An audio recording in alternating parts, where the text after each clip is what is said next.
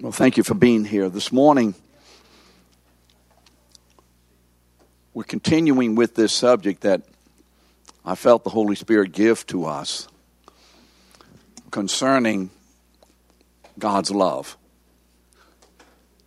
And if we were to ask other people in the church, not outside the church, but in the church, what is God's love? Explain it. Talk about it. We may or may not connect it adequately to the attributes of God.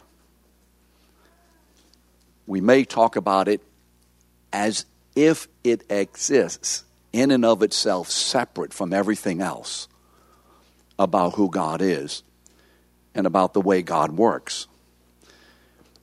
And so what we have been learning is God's love, and we'll talk about this in a couple of weeks, is both an absolute attribute of God. It is who he is within himself. And it is also a relative attribute of God. It is expressed in a communicating way to us in our lives as a result of us being his people. And so we've come to the place where we are dealing with probably, and I want you to hear this very carefully today.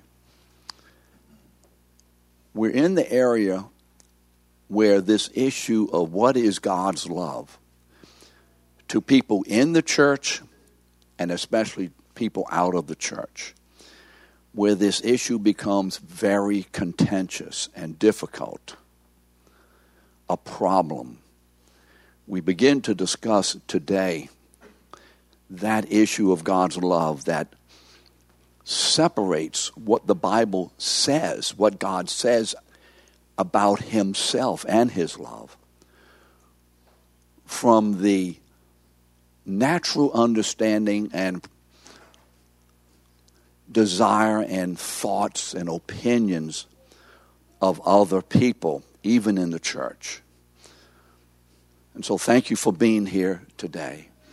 If you have not been keeping up with us online, some of this may be somewhat disconnected to you, but this is like, what is this lesson, number 9 or 10 or somewhere around there? Number 10. And so let me encourage you again. Please go online and listen to the 9 lessons before. So this morning, last lesson, we spoke about God's relative attribute of his righteousness, through which he communicates his holiness through his ways and his works. Now that's essential. God's righteousness is the activity of God into the world to his people, which means that what he is doing and how he is doing it and when he is doing it and what he is doing it and what he is doing and not doing, all of it, absolutely and comprehensively, has to do with a clear and consistent and compelling revelation of his intrinsic holiness, of his purity, of his perfection. This is what God's righteousness is. It is the activity of his holiness, of his purity, of his perfection into our lives, into the activities of the world, relating to us and dealing with us and dealing with the world. So we noted that the word righteous and the word just, because remember the Bible says God is both righteous and just, his righteousness and his justice.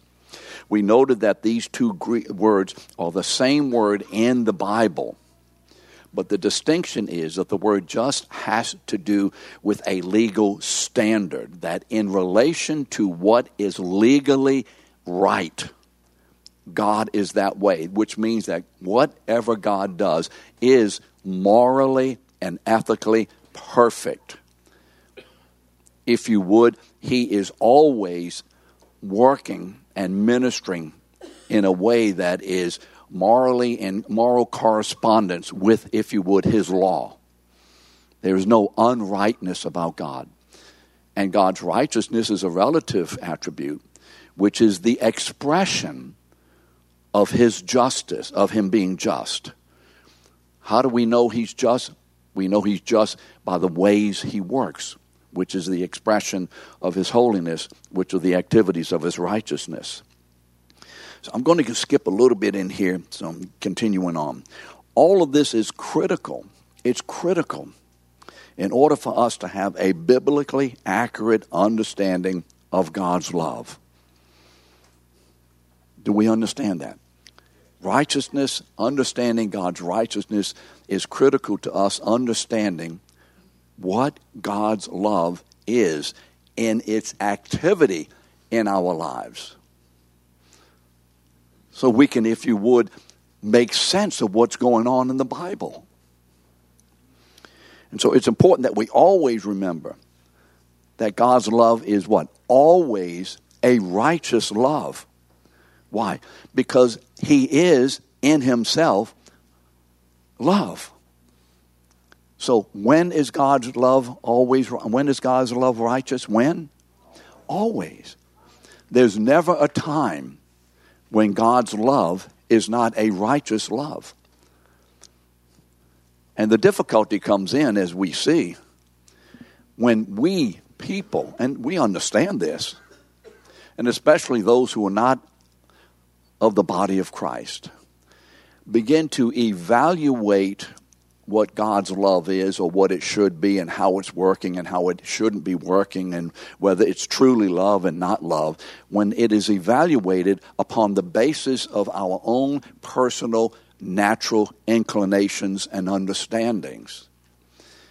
And as the people of God, we must make sure that when we are witnessing, when we are participating in God's love, we must make sure that the definition is what I'm doing, is what I'm seeing according to God's righteousness.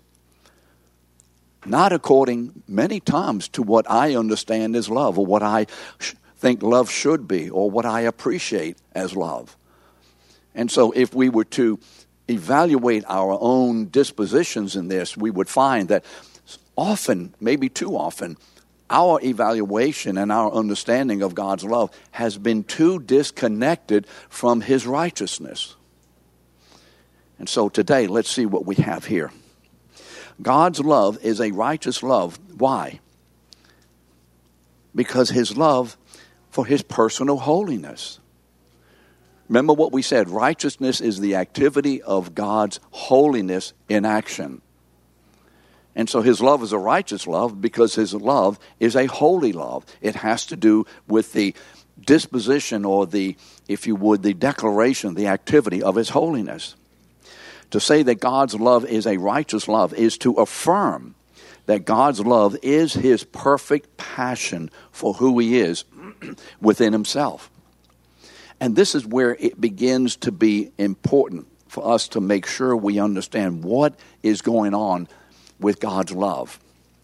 God's passion for who he is. God's passion for who he is. God's passion for how he is. God's passion for his own purity, for his own perfection, requires that his love be in correspondence with that passion. And that passion is worked out righteously. And so what we see God do is in relation to his own personal passion for his own purity and his own rightness. This is what regulates everything that God does. We don't regulate it. It's not given to us because of something we need or what we don't need. God's love is always generated within himself and is always an expression of who he is to us. So God's love is a righteous love because his love is an intra-Trinitarian love that displays the interpersonal love among the divine persons. God's love is a righteous love because his love always displays, as we said, his personal holiness. God's greatest passion is not for us. God's greatest passion is for himself. And you may say, well, that's egotistical. I mean, wouldn't we say, if I said to you, my greatest love and my greatest passion is about me? What does that say about me? What? I'm selfish? I'm self-absorbed? I'm an egotist? It says to me that I'm wrong. If I say to you, my greatest passion is about who I am, how long do you think I would remain an elder in this church? You know?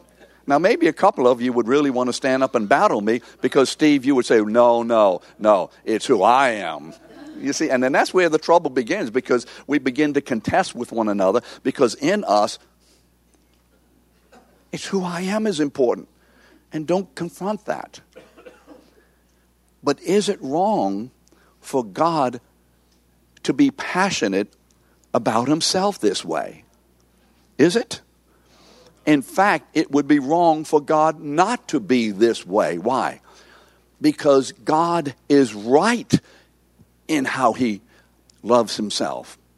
The love that is within the Godhead, between the Father and the Son, by the Spirit. This is the right way, because God is pure and holy and perfect.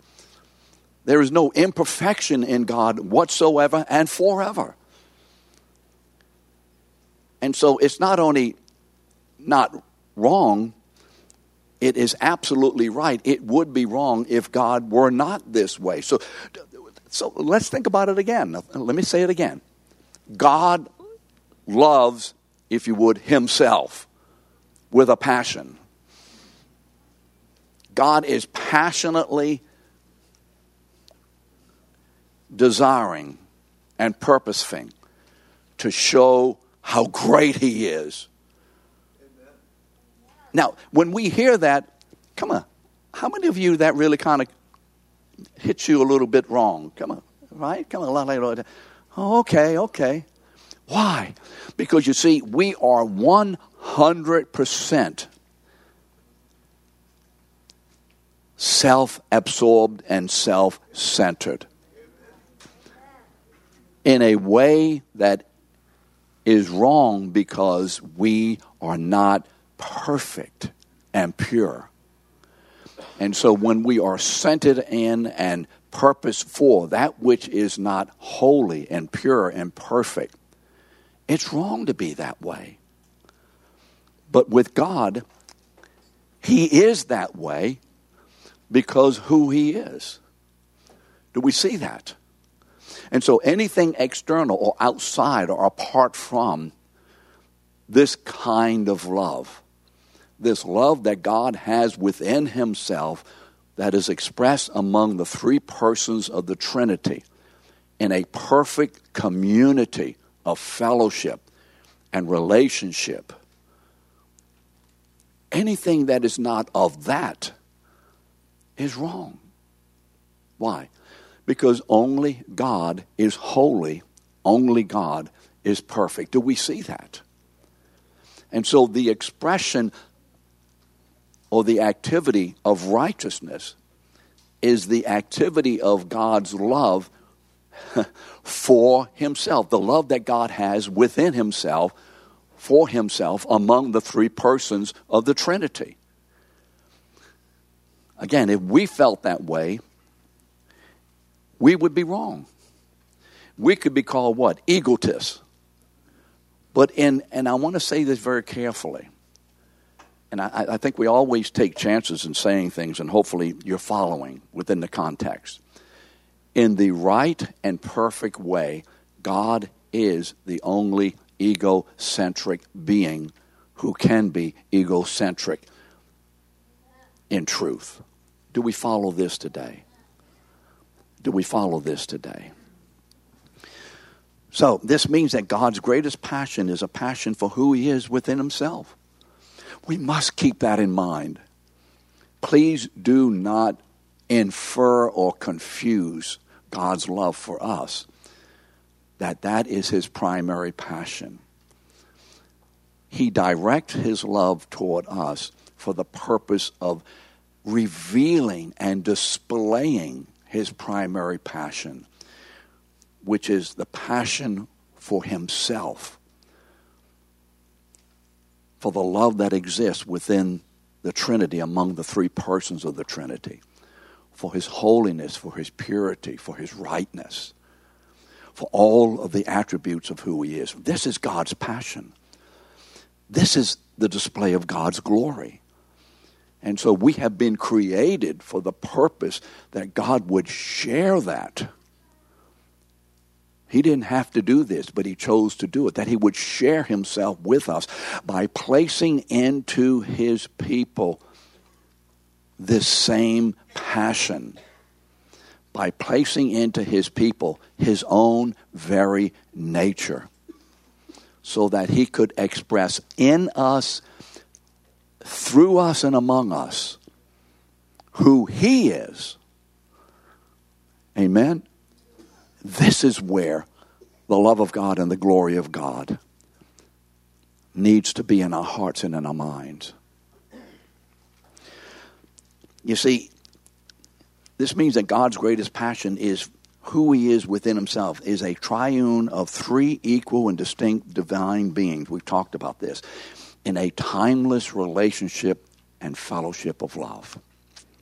So in summary, God's love is the love that exists among the persons of the Trinity.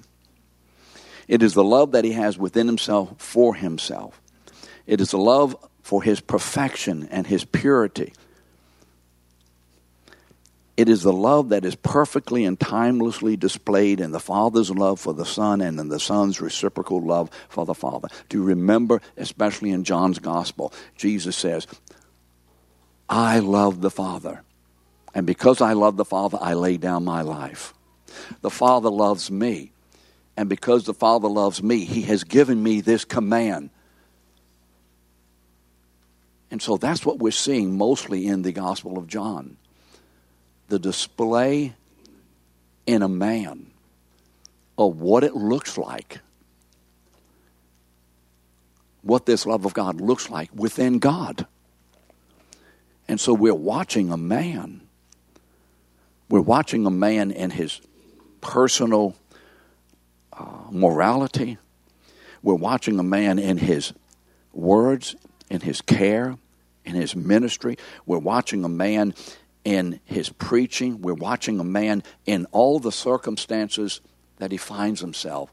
We're watching a man who perfectly displays, although finitely, because you remember, he's a man, so it can't be infinitely, but perfectly, although not infinitely. We're watching a man who displays or who opens to us the very heart of what the love of God is. That's what we're seeing in Jesus. And for that purpose, we have been saved, so that in us also this same love may be in us and expressed to one another and among one another, so that the church may be the, if you would, the temple of the living love of God within us, for to display to the world that they may know that Jesus is the Son of God, that they may know that God is a God of love, but a God of this kind of love, and not in the love that the world says is love. You see, it is this love that God passionately defends as just through his righteous actions. This is the love that is righteous love. And because God's love is a righteous love, his love differentiates. And here's where the rubber hits the road. Because God's love is a righteous love, a what? A love for his own holiness. Are we getting this? A love that passionately displays who he is in himself among the three persons of the Trinity, this divine family, if you would, or this divine community. And And because his love is a righteous love, it is a love that passionately not only displays his love, but passionately differentiates his love from all other kinds of love. And so when a love is not a righteous love, it is called unrighteousness. Unrighteousness is that activity which is not of God's own righteousness. Now, you see, we like to say, well, unrighteousness is this and that, and it is. But the essence of it is, unrighteousness is the activity of human beings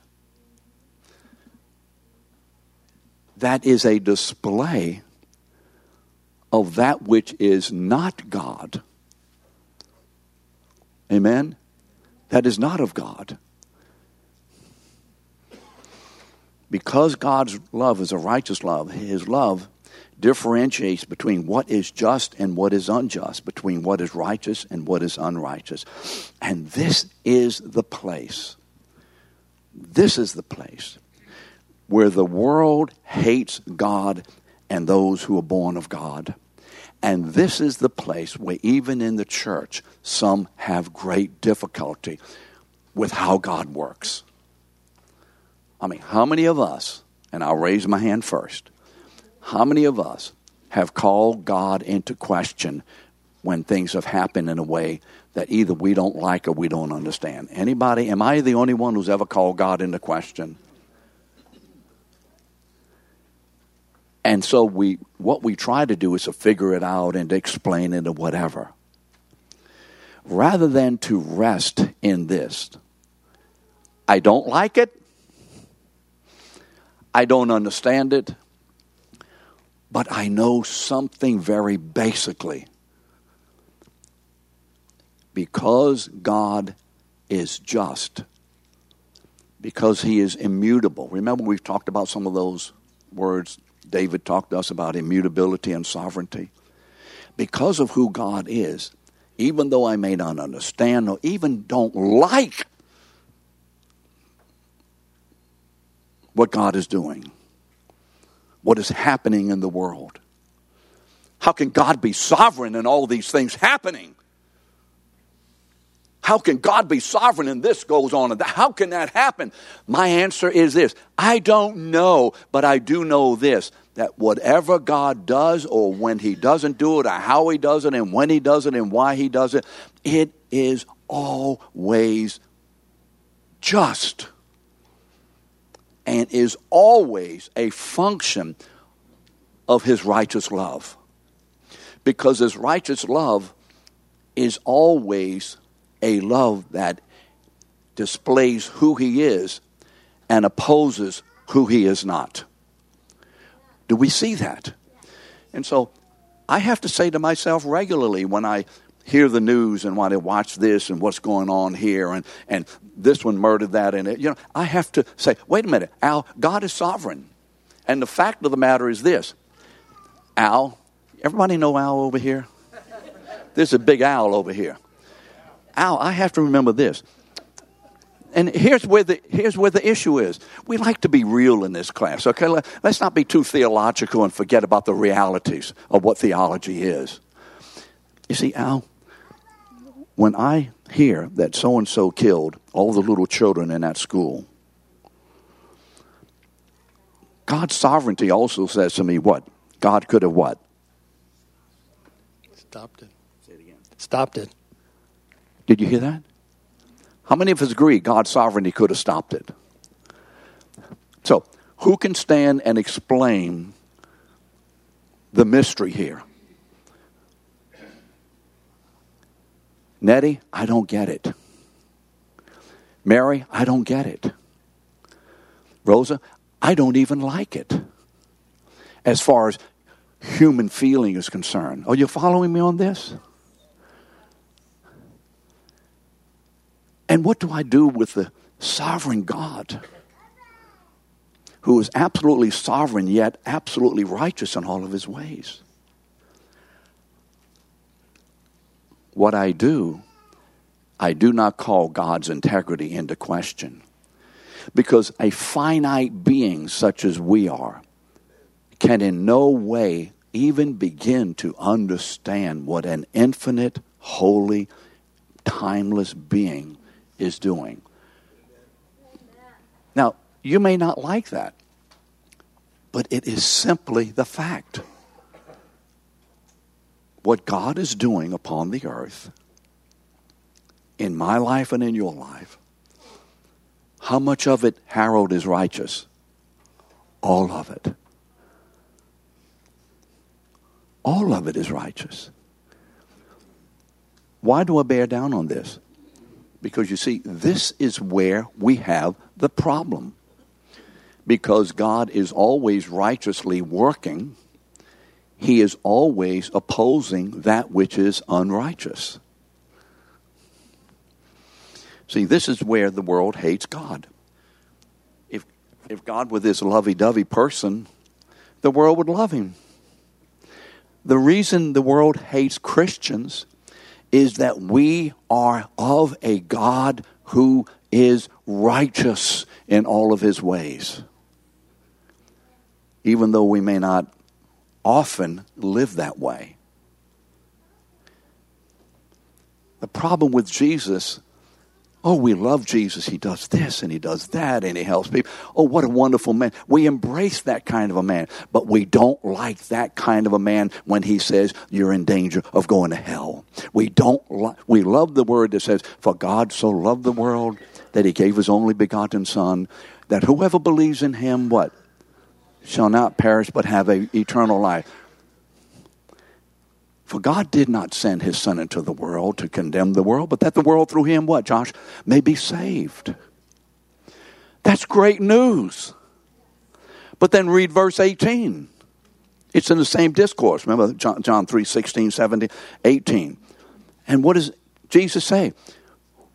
For if you do not believe the Son, you're condemned. But if you do believe the Son, you're not condemned. 1 John 5:12 tells us the same thing. If you have the Son, what? You have what? The life. It's one of Frank's favorite scriptures. You remember that, Frank? And if you do not have the Son, you do not have what? The life. What life? The life of God. May I raise my voice? There's a problem for the world.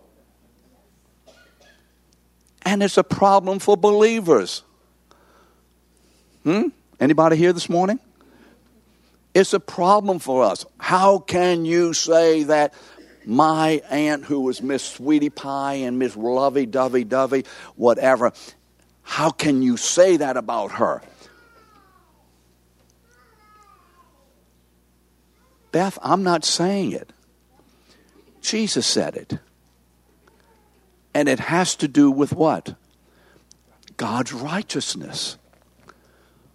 So hopefully there is a reordering or restructuring or a redistribution or something in our own minds to begin to allow our understanding by the Holy Spirit of God's love to come into a better biblical context. Because you see, we cannot say that God is love and forget that He hates all unrighteousness. And here's where the serious problem is. Because God's love is a righteous love, because He is passionately pursuing the display of His own holiness, He must as passionately oppose anything or anyone that is not a display of His own personal holiness.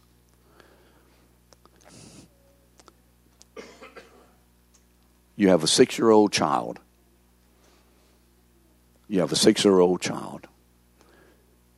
And your little sweetheart is sick. So you go to the doctor.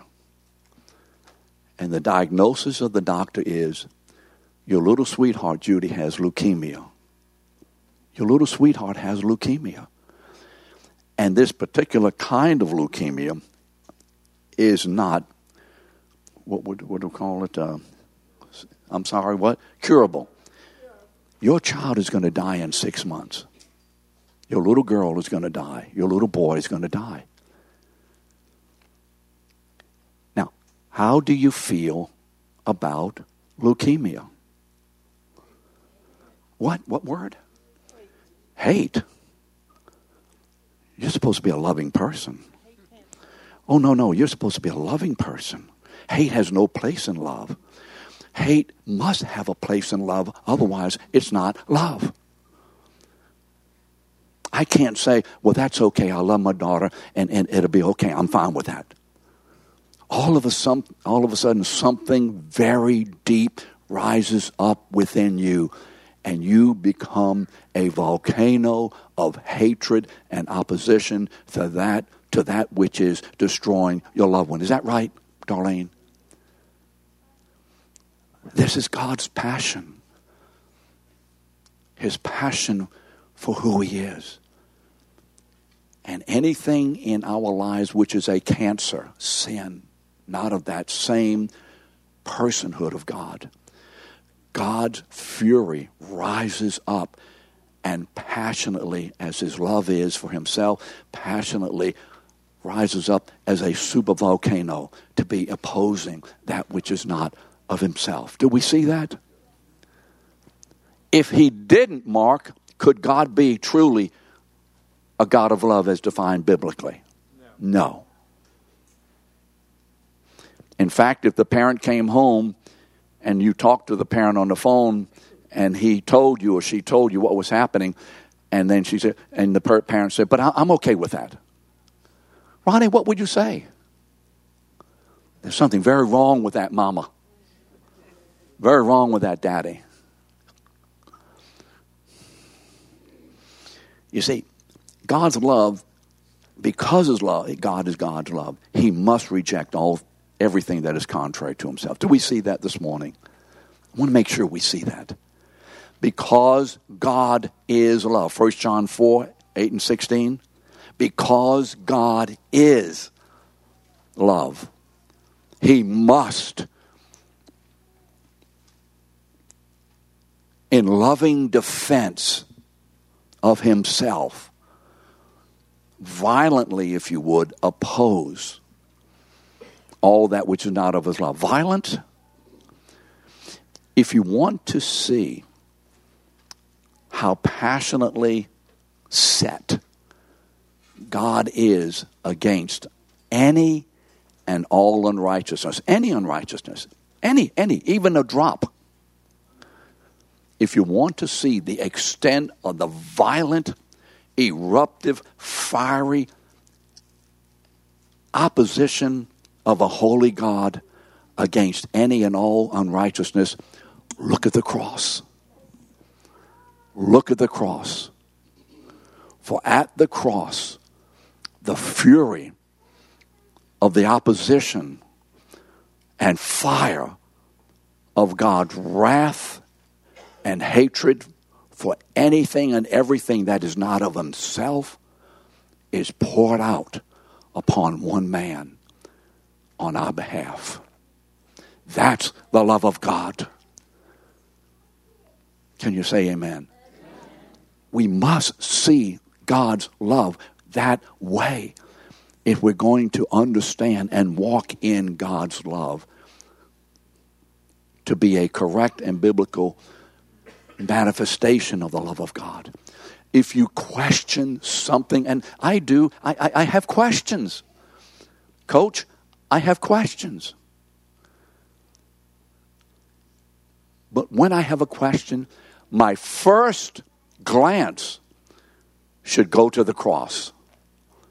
My first glance, Dwayne, my what? First glance. Not my second or third. My first glance, Billy, must go where? To the cross. And to know that the God who did that at the cross, that whatever He's doing, Nick, is what? Right. Amen. And is loving.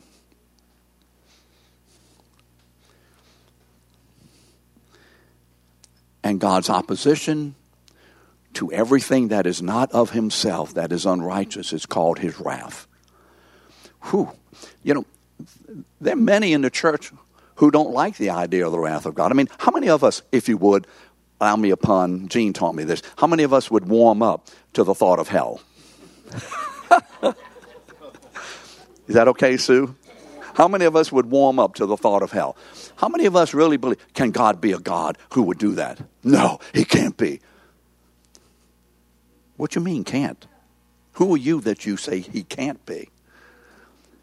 But because God is a God of love, he has to be. Because you are a parent who loves your child, you have to be violently opposed to doing whatever is necessary to burn away all the cancer. Right? Short of that, you ain't a loving parent the way you should be. So God's love is a love that must be directed against all unrighteousness and wrath. For the wrath of God is revealed from heaven against all sin and ungodliness and unrighteousness of men. Romans 1:18.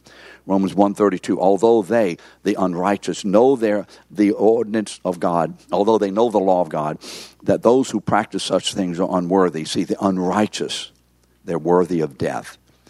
Romans 2:2. We know that the judgment of God rightly, or is just, rightly falls upon those who practice such unrighteous things.